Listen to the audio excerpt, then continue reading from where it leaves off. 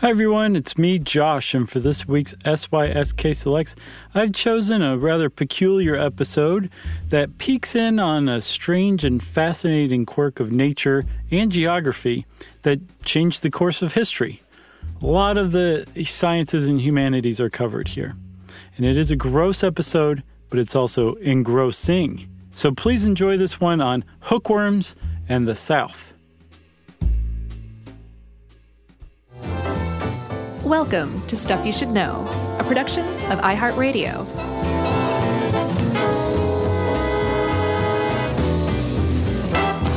Hey, and welcome to the podcast. I'm Josh Clark. There's Charles W. Chuck Bryant. There's Jerry Rowland. It's Stuff You Should Know. There she goes. She just ran away after 9 years. I knew that would happen eventually. Yep, she had her little bindle sack over her shoulder. And she's barefoot, which is dangerous, Jerry. That was a nice little setup. Yeah. You might get what do you call it? The dew itch. Yeah. Or, well, that's the best one. The ground itch. Dew itch is way better than ground like itch. Sure. Get a little discomfort in the webbing between your toes, a little scratchy. Mm-hmm. Maybe a few days later, you're like... Is this athlete's foot? No, that doesn't make you cough. Yeah, plus you're no athlete. Don't flatter yourself. That's what they would say. And then you start coughing a little bit, and a few weeks after that, you're just a big dope that can't lift an arm to go stand up and do anything. You have hookworm. Yeah. Yeah, well, there you have it. Were you told as a child, like, you'll get worms? I knew you were going to ask me that because I grew up in the South. Well, no, I mean, I was told that too. I don't remember hearing this stuff. I remember being scared about scoliosis, and I remember being scared about nuclear annihilation. And so was I. And that's about it. That's good. Razors and apples at Halloween. Yeah, which is, as we've covered, not true. Any instance that happened because of the urban legend, not The giving rise to it. Yeah. No, I never really heard of this. And what made you think of this, by the way? I don't know. You like the parasites. I love parasites. They're interesting, especially this particular parasite, because it turns out the hookworm might be the most interesting of all of the parasitic worms here on planet Earth, if you ask me. Well, agreed, because as you will see, the social context in the southern United States of what the hookworm meant over centuries, never knew about it, and it's pretty astounding. Yeah. And as someone who has long had to defend the South as not just a backward place with a bunch of dumb yokels, I'm just going to, from now on, I'm just going to say, hookworm, look it up. Yeah. Listen to our episode. And people right now are going, what in the world? So let's get into it. Let's remove the fog of curiosity and maybe irritation a little bit and start talking about hookworms, right? So we said it starts with your foot. Yeah, these are roundworms. Yes, they're a type of roundworm, a nematode, right? Yeah, nematode phylum. They're pretty young, about 400 million years old. And they have been described in this article you sent most commonly as far as the way they look, as a tube within a tube. Yeah. Like a pair of socks. And then at one end, right? At one end, they have cutting plates, also called fangs or teeth. Yeah, mouth parts. Yeah, mouth parts. And as Tracy Wilson would put it. Yes. And they use those things for sucking blood. That's what they want, is your blood, because they get nutrients from your blood, and that makes them parasites. Yeah, and they, as we sourced a few really great articles on this, but as one of them points out too, that a good parasite or a good hookworm doesn't want to kill you. Because as it says in this article, that means the ride is over. You're right, exactly. They want to keep you alive and lazy so they can just keep reproducing and keep sucking on your blood forever and ever and ever. Right. And in a very large part, hookworms have co-evolved with humans, and they've done so in a way that they get the maximum benefit out of infecting a human without the pitfall of killing the human and ending the ride for themselves, right? Yeah. So, and they've had 400 million years to do it. And there's two kinds of hookworms mainly. There's tons of hookworms. Like, from what I understand, just about every animal, or every mammal has its own type of hookworm. Right. But they don't infect cross animal typically. And there's two types of hookworms that infect humans specifically. There's the New World hookworm, Necator americanus. Very open-minded. And then there's the Old World hookworm, Ancylostoma duodenale. A little less open-minded. Right. And so both of them thrive in warmer, tropical-ish climates. Yeah. And the N. americanus, in particular, loves sandy, loamy soil. And it just so happens that in the American South, it has just the kind of climate to host N. americanus, and it's around. Yeah, so here's what happens. We were kind of kidding around about Jerry walking around barefoot, but Jerry's old like me, and she grew up in the South. We all come from sharecroppers. Sure. And had outhouses. Mm-hmm. So here's what would happen all the way up until like 1985, which is kind of distressing. Yeah, I thought so too. You could walk around barefoot, as Southern children were wont to do. Yeah, apparently the chances of being a kid with shoes, especially in the rural South, was like next to nothing up until maybe the 50s or 60s. Really? Yeah. So they would, like we talked about, the dew itch. You would walk around barefoot. These little guys would get between your toes, root into your body through the feet, make their way to the blood vessels, and start the voyage to the lungs. It's a fantastic voyage. Well, for them it is. Yeah. It's like inner space. Yeah. Up through the lungs, finally, through the circulatory system to the lungs, where eventually, like you said, you go, then you cough it up with a dry cough, and then you swallow it into your gut and the intestine, and that's when it's like, this is where I wanted to be all along. Isn't that nuts? They go up through the foot, circulatory system, to the lungs, make you cough, then you swallow them, and then they finally get to the place where they're supposed to be, the small intestine. And they latch on, and they start sucking blood. Yeah, and hookworms are interesting. Tapeworms are hermaphroditic, but hookworms, like a lot of roundworms, they need to do it. Yeah, I was about to say they'd like to. Who knows? Maybe a little bit of both, depending on the mood. They have to in order to reproduce. So what you do is they get into that intestine, they find a lover. They take a lover, excuse me. Is Robert Lamb in here? They take a lover, and then they attach themselves to the intestinal wall and say, I'm here forever. I've seen up to 30,000 eggs a day. Right. The female will lay 30,000 fertilized eggs a day, right? And that's on the highest end, but let's say the low end is 10,000. Right. Let's say the low end is 1,000. It's still a lot of eggs. Yeah. And that's just one female worm, right? You can have dozens, hundreds of these things. They found that a human can host up to about 500 worms and survive. You're not living a very fulfilling life, as we'll see. But you could have a number of these worms all pumping out eggs. And a worm typically lives between 1 and 5 years in the comforts of your gut. And then you can also be reinfected. And here's how, right? So when the females are spurting out 1,000 to 30,000 eggs, take your pick, on a daily basis, you're pooping those eggs out. Yeah. And if you're pooping in, say, like by the bushes or in some sort of like outhouse. Yeah, it's 1875 in West Virginia. Mm-hmm. You don't have indoor plumbing. Right. And let's say your outhouse isn't all that great. Or you're just, again, pooping in the bushes. Yeah. You are probably not wearing shoes. Yeah. Those two things usually go hand in hand.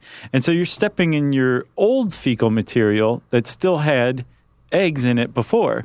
Those eggs have since hatched into larva, gone through the first 2 larval stages, entered the 3rd infective larval stage, and now it's crawling up into your foot again and your what's called worm burden is expanded even further from 1 or 2 to 10 to 20 to up to hundreds. Yeah, and that's if you just accidentally step in old poo, whether it's like spread around by animals walking around or by the rain. Yep. The chances are exponentially more if you have a good old-fashioned poop slinging fight. Sure. you know? You don't want to get hit in the mouth with that. Oh, my God. The other problem that, was part of the problem was that that was the second version of that even, was that people were using poop as fertilizer. Yeah. Now, it's one thing, again, you can't really catch, I'm sure you can catch some worms. I know trichinosis is a problem for humans, and that's a pork worm. Gross. But you using, say, horse manure is relatively safe compared to using human manure as fertilizer in your field. Yeah. That's a relatively recent discovery. People were using human manure as fertilizer for a very, very long time. Yeah. And it was called night soil because at night, the guys would come out and clean your privy out and walk the muck, your poop, your fecal material down the street and collect more, and then they would turn it into fertilizer. They would say, release the night soil right before they dumped it. Exactly. And it would be fertilizer, and that'd be great to make the crops grow, but it also just contaminate your entire field with hookworms. And then little kids would go out and work the field shoeless. Yep. And they would become infected from that too. So there were all these really great opportunities for people to become infected by hookworms. By great, you mean awful. Right. Yeah. But the hookworm habitat followed a certain line from about West Virginia down to, I think, East Texas. Yeah. And beneath that line, that was the hookworm belt. Yeah, they called it that. And above it, they used human manure for fertilizer too, but they didn't have hookworm. It was in the South that the hookworm was a problem, and it was a big problem, it turned out. Yeah, it just occurred to me, we walked right past maybe the best band name of all time in here. What? Worm Burden. Oh, yeah, Worm Burden is is pretty good. All right, well, that's the setup before we hit you with the social context. So let's take a little break here, and we'll talk a little bit more about my old kinfolk right after this.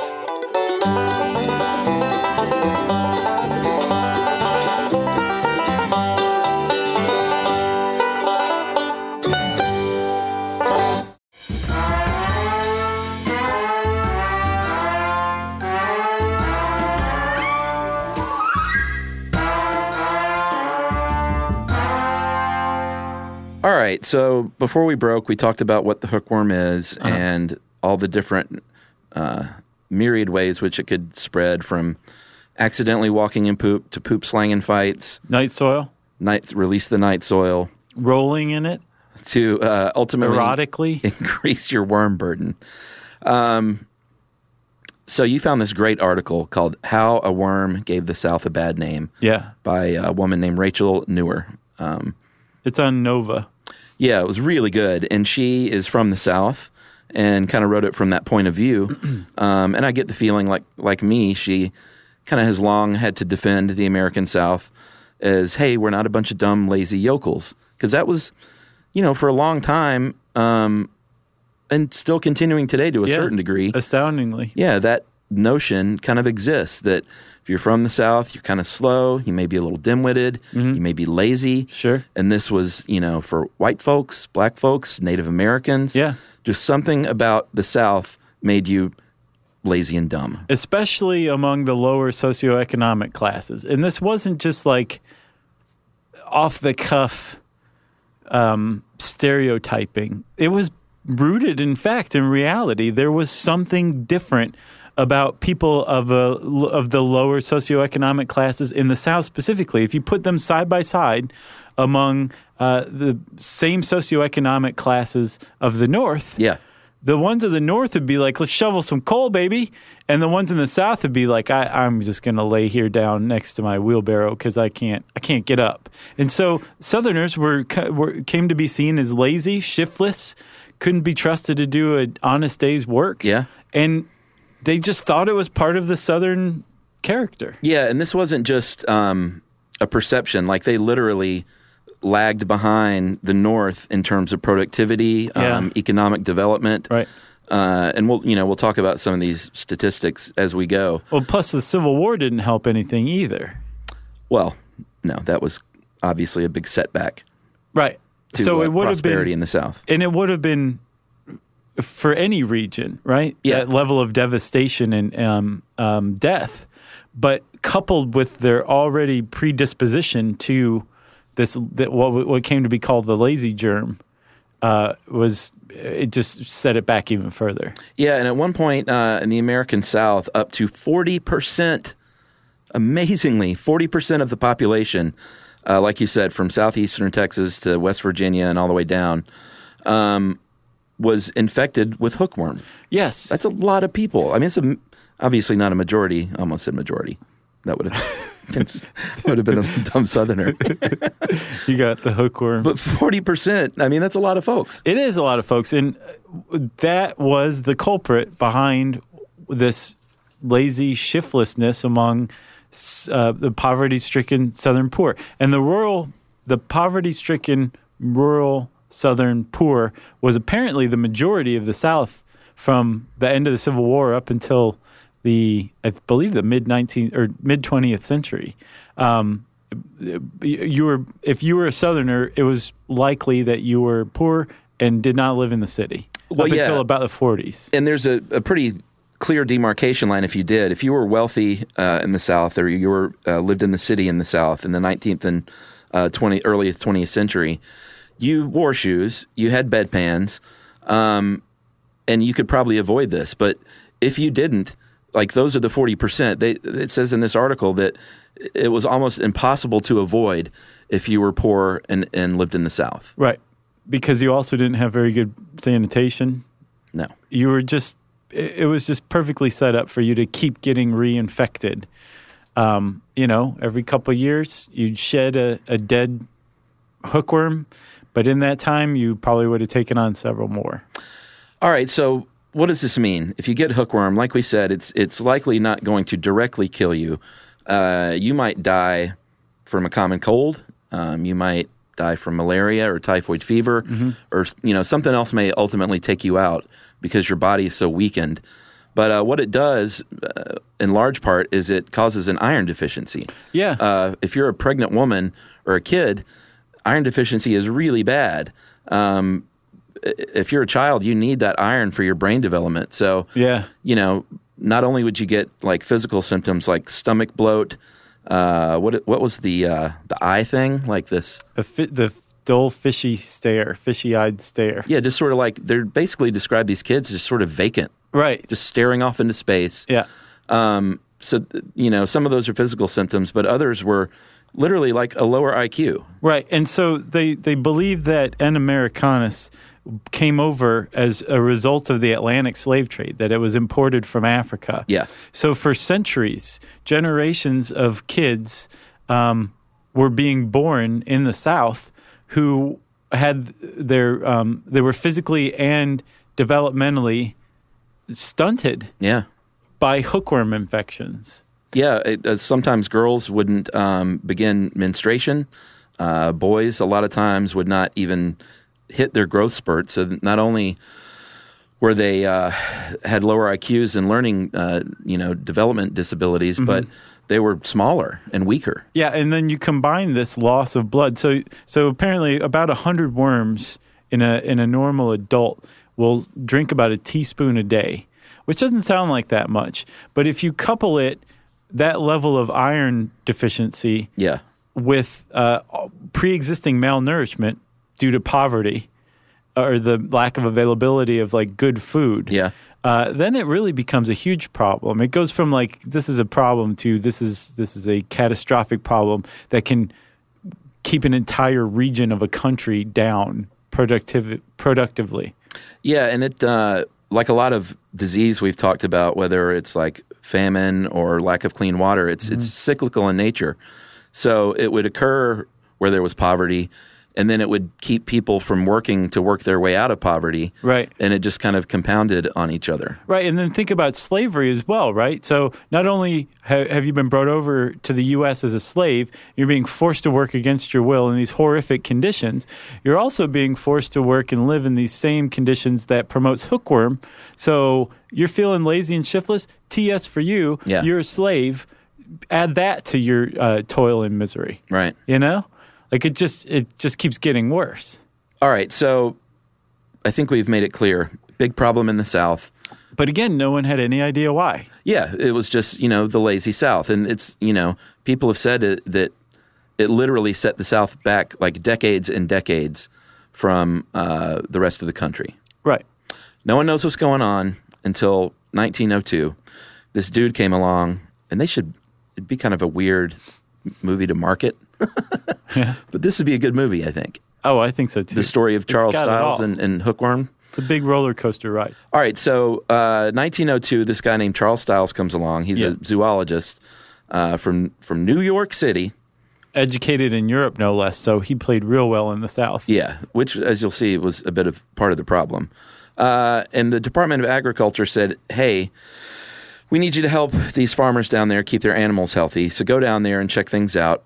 And he started to notice, he's like, something's going on. These people are physically stunted. They're a little off. Yeah, they're mentally stunted, and I don't think they're just dumb and lazy. So he started, apparently, he sounds like one of these guys that was just, had to get to the bottom of something, Right. Like he wouldn't just say, oh, well, everyone's right about how it is down here. Right. So he really stuck to his instinct and realized that it was hookworm. Yeah. He literally was the guy who discovered that was the problem. Exactly. I think he did that by analyzing stool samples. So he basically just hung around men's rooms and said, like, "You going to use that?" And they'd say, "No, have at it." He'd say, "I was educated in Europe, by the way." Right, exactly. And the people would just walk away. All right. Is that how it went down? I don't know how it went down. I looked. Actually, this guy is not the most celebrated person to ever save an entire region from an infection. So there's not... I didn't find a lot of background information on him in particular. So I have no idea how it happened. I saw somewhere that said that he became accidentally infected, and that's how he understood. Didn't see it backed up anywhere else. I have no idea how this man came to say the aha moment. Right. Yeah. Because again, you have to be trading in fecal material here. So like this guy had his hands on human poop at some point. Right. Or thought to look there. I'm not sure. Maybe he was in a good old-fashioned poop slinging fight. It makes the most sense that he was he's like, something's on my teeth. Oh God. Oh, it's a worm. The point is, though, he was not well received. The local doctors didn't want to hear it. They wouldn't listen. They dismissed him as, this carpetbagging Yankee from Europe who, educated in Europe, who's down here telling us, right. He's an animal expert, and he's telling us about our poop making us lazy. Yeah, go back to Europe, you animal expert. Yeah, they really didn't listen to him much, so he was like, fine, I'll just go to John D. Rockefeller and tell him. I'm going to tell on you. That's basically what happened. Yeah, Rockefeller this is at the time when income inequality was about at the levels it was now, and the wealthy industrialists of the age were really, really worried that they were going to have the social order overthrown by angry people, so they invented philanthropy, right? Yeah, this is back when they worried about that kind of thing. Right. And Rockefeller said, well, we can't do anything to actually support the problems that capitalism creates, because then we'll just be drawing attention to the fact that there are major problems with the capitalist system. Yeah. What else can I support? And he heard about Stiles, and Stiles took a meeting with Rockefeller and some of his higher up friends. And apparently at that meeting, they closed the deal. Like, we're funding this thing with $1 million right out of the gate, which is about $26 million today. And they set up the Rockefeller Sanitary Commission for the eradication of hookworm disease. That's right. But despite the fact that they were trying to help Southerners, not only with a medical issue, but to advance themselves as a people, right? again, the Southerners, they didn't want a light being shown on this problem. Right. Because it's gross and it has a stigma. But they didn't want, they didn't want these Yankees coming down there and saying they can fix you. Right. You know? And Rockefeller said T.S. He said, I've got an oyster dish named after me. Maybe the best oyster dish besides raw. I'm glad you said that. Should we take a break? Yeah. All right, we're going to come back and talk a little bit about the road to eradication right after this.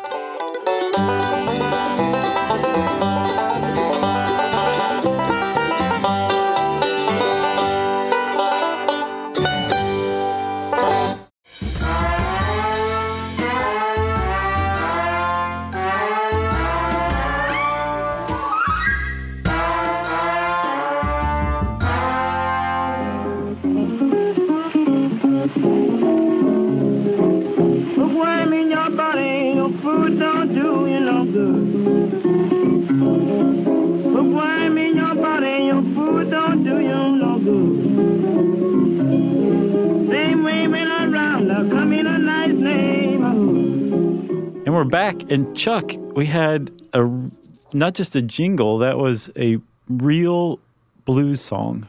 Yeah, people are like, man, somebody really made an authentic old blues-sounding jingle. Just for this episode. No, that was the legendary Blind Blake with his song Hookworm Blues, which was a real song about the Hookworm Blues. Right. And I think Blind Blake came up with that song in 1926, I believe. Yeah. And the fact that he is singing about hookworms starting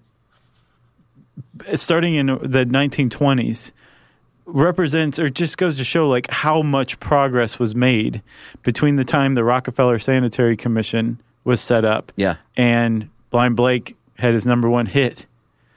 I don't think it was number one. And in between that time, for promoting this idea that there was such a thing as hookworm and that it was a real problem. Because when the Rockefeller Sanitary Commission was set up in 1909, the South was still in basically the grips of Reconstruction. It wasn't the Reconstruction era anymore. It was the Jim Crow South.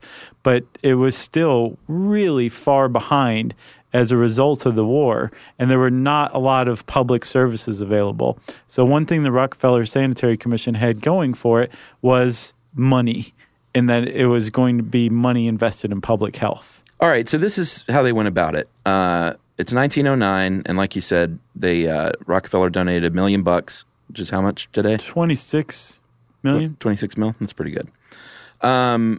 And they realize, well, I assume this was kind of a purposeful move, that they got a Southerner on board to kind of help lead the charge. Definitely. This person named Wycliffe Rose, great name. If there's a hero of this story, it's him, if you ask me. You think so? Uh-huh. Not, what's his face? No. Styles? Yeah. No. All right. I mean, he did some great work. It was good, but Wycliffe Rose was the one who... Wycliffe? That's how I pronounce it. He was the one who made it happen. Because Styles could have discovered hookworm all day long, but if he didn't have the personality to cure people, then it doesn't really help. So this would be Matthew McConaughey then? Right. In the movie. Yeah, so... And Styles would be Paul Giamatti. And this is McConaughey coming in now.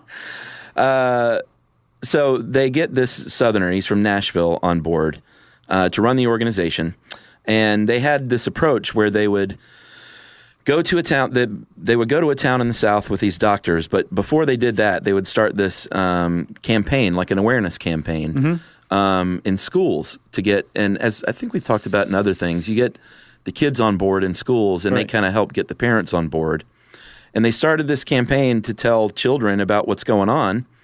And the kids would, in turn, hopefully, go home and tell their parents, like, you know, Ma, Pa, I ain't dumb. I got the hookworm. Right. Look, my poop is wiggling away. Exactly.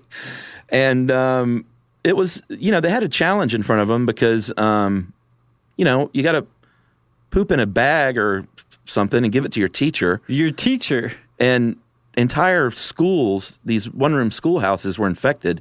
And this one kid they talked to later on said... well, he was a kid at the time. Well, yeah, he was scared.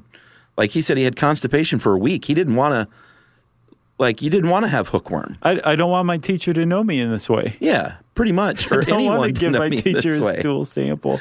Boy, yeah. Oh, never mind. But that was the whole setup, right? Yeah. I mean, like there was a public information campaign that was part of it. There was community involvement. That was a really big thing that Wycliffe Rose started. He said, we can't do this without the support of the local community. Yeah. So they built networks with like doctors and local health boards. They got the schools involved, and it became a community thing, right?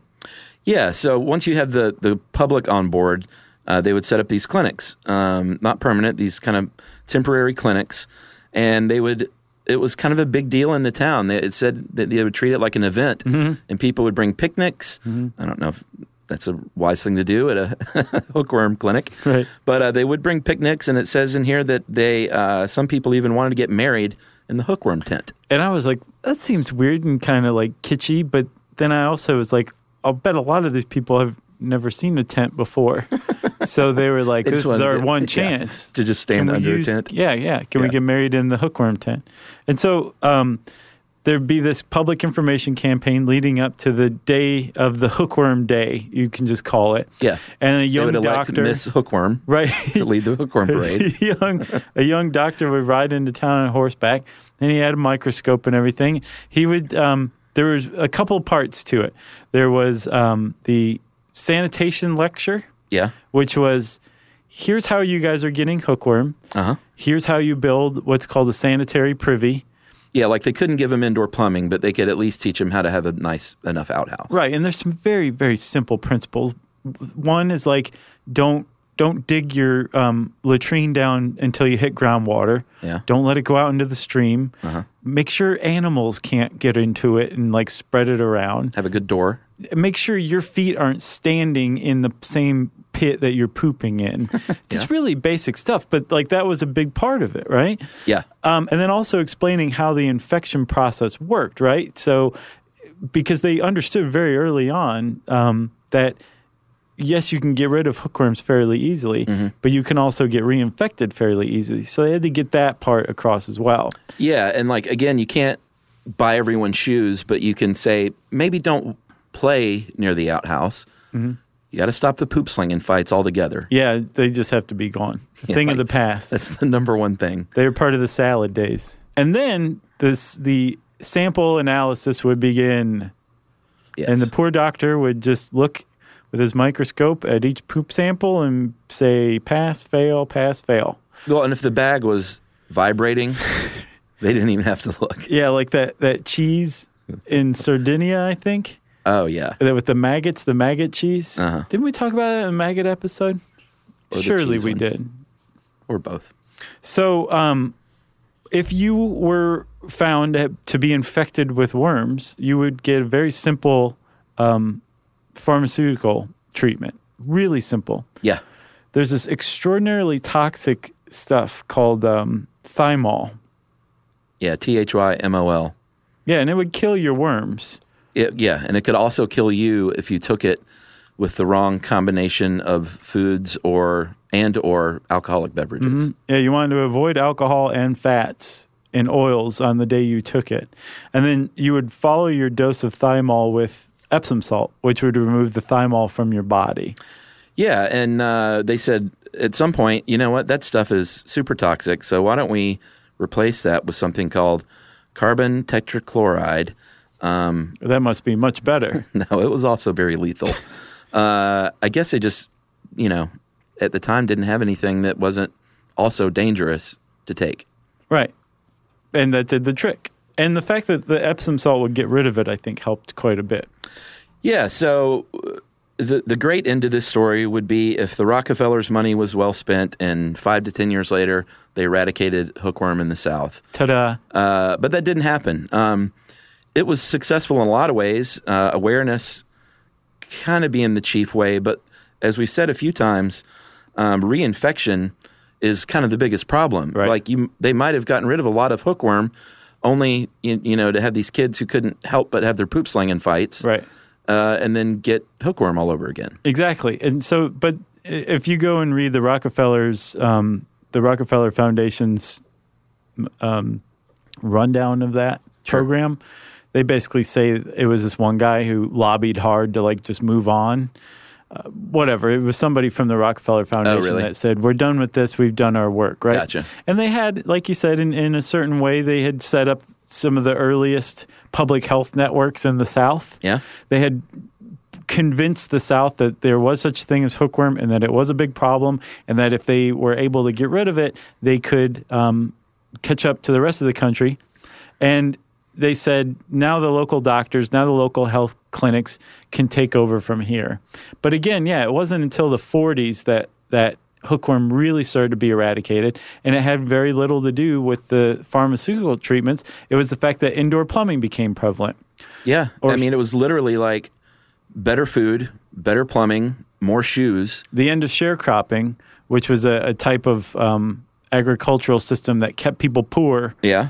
And kept people in the fields. So it kept the same unsanitary conditions for hookworm infection right there. Yeah, what did you call it when they would dump the poop? Night soil. Yeah, no more night soil dumping. Yeah. Mechanization started, and it was kind of a combination of all these the modernization of the American South is really what ended it. Yeah. And, the proof is kind of in the pudding in that today, in conditions similar to the American South 100 years ago plus in other parts of the world, it's still a really big problem. It is a really big problem. Apparently, something like I saw up to in this article, The War on Hookworms by Andy Borowitz, he says that up to something like 740 million people around the world are thought to have hookworm infections, right? Yeah, about 40 to 50 million of which are pregnant women, which is, obviously one of the worst. Like we said, kids and pregnant women is one of the worst kind of people to get it and the saddest. Right, and mainly because it increases your chances of dying during childbirth because of anemia, right? So it is a huge problem around the world. And there's this kind of moniker for hookworm infection, along with certain other infections. They're lumped together under the umbrella of neglected tropical diseases. Yeah. And the reason they're called that is because this is stuff that you can easily get rid of if you alleviate poverty in the developing world. But we're not doing that.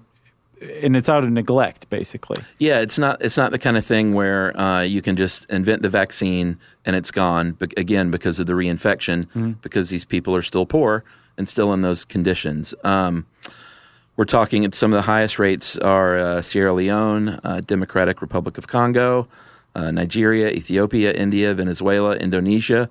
Also, interestingly, China and Brazil, which kind of surprised me. Yeah. Well, it's the same thing as the South back in the day, where you have very, very or well-off urban areas and very, very, very poor rural areas. Same thing in parts of China and Brazil today. Yeah, and I think another reason, at least this article you sent kind of makes the argument that it's still a problem. In fact, since 1990, it's declined globally by just 5%. Yes, which is really sad. Despite the fact that something like 450 million people have been treated for hookworm. Yeah. But that declines, it's only gone down 5%. And what that's saying is, as long as there's the unsanitary conditions, there's going to be hookworm, right? So we have to alleviate the unsanitary conditions, and you do that by alleviating poverty. And there's a group of foundations like the Bill and Melinda Gates Foundation, World Health Organization. They've gotten together to create this End 7 program, and they're trying to end 7 of the neglected tropical diseases by 2020, and hookworm is one of them. And there's treatments. It's really easy to get rid of hookworm. There's actually a couple of ironic treatments for hookworm. One medication for getting rid of hookworm prevents the hookworms from creating ATP, which is like an energy source. So they become lethargic and die, just like they make you lethargic. The other medication attaches to the hookworm's intestines and prevents the hookworm from absorbing nutrients. So they die of malnourishment, just like they make people malnourished. I don't know if it's ironic or if they're like, we're going to get these things back. Right. You know? So, like I was saying a minute ago, part of the big problem with eradicating this is that it's not a big news item. Like, a lot like Ebola comes along, it grabs all the news, and all of a sudden you have a lot of funding. Hookworm isn't, I don't want to say a sexy disease because that's gross, but it's not. It's kind of just oft forgotten. And so they don't have a lot of funding. I'm glad the Gateses are involved because that makes it much more high profile. Right. But, it's still a big, big issue. And hopefully, this will help raise a little bit of awareness. Sure. Well, if hookworm is eradicated by 2020, we'll have played a rather large role in that. But now we have a final twist, correct? Well, yeah, there's this really great quote from the 60s from a Rockefeller parasitic worm specialist who said that we needed the eventual helminthic defaunation of man, saying getting rid of worms from the human race entirely, right? Right. And he said that for only in a society made up of parasite-free individuals will we know of what the human being is capable. Basically saying, like, we have no idea how much we're being held back as an entire race by worms, so we need to get rid of them. But there's this growing body of research, Chuck, that's showing that we actually need to be infected by hookworms, it looks like. Well, if it can potentially treat a few types of disease. Mm-hmm. I wouldn't say that humans need it, but right now there's some experimental research going on, and specific to hookworms, it seems that it might help asthma. Okay. There are other worms that they're using that could help with everything from ulcerative colitis to Crohn's disease to multiple sclerosis. Mm-hmm. But when it comes to the little hookworm, they think it might help asthma. They're not experimenting on humans yet in the United States, I don't think. I think only in the United Kingdom right now are they using this in humans.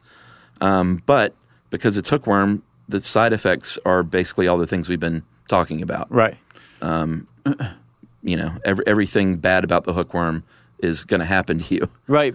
The thinking behind it, though, because that makes zero sense, like why would that help, is that for some reason parasitic worms prevent the human immune system from going overboard somehow, right?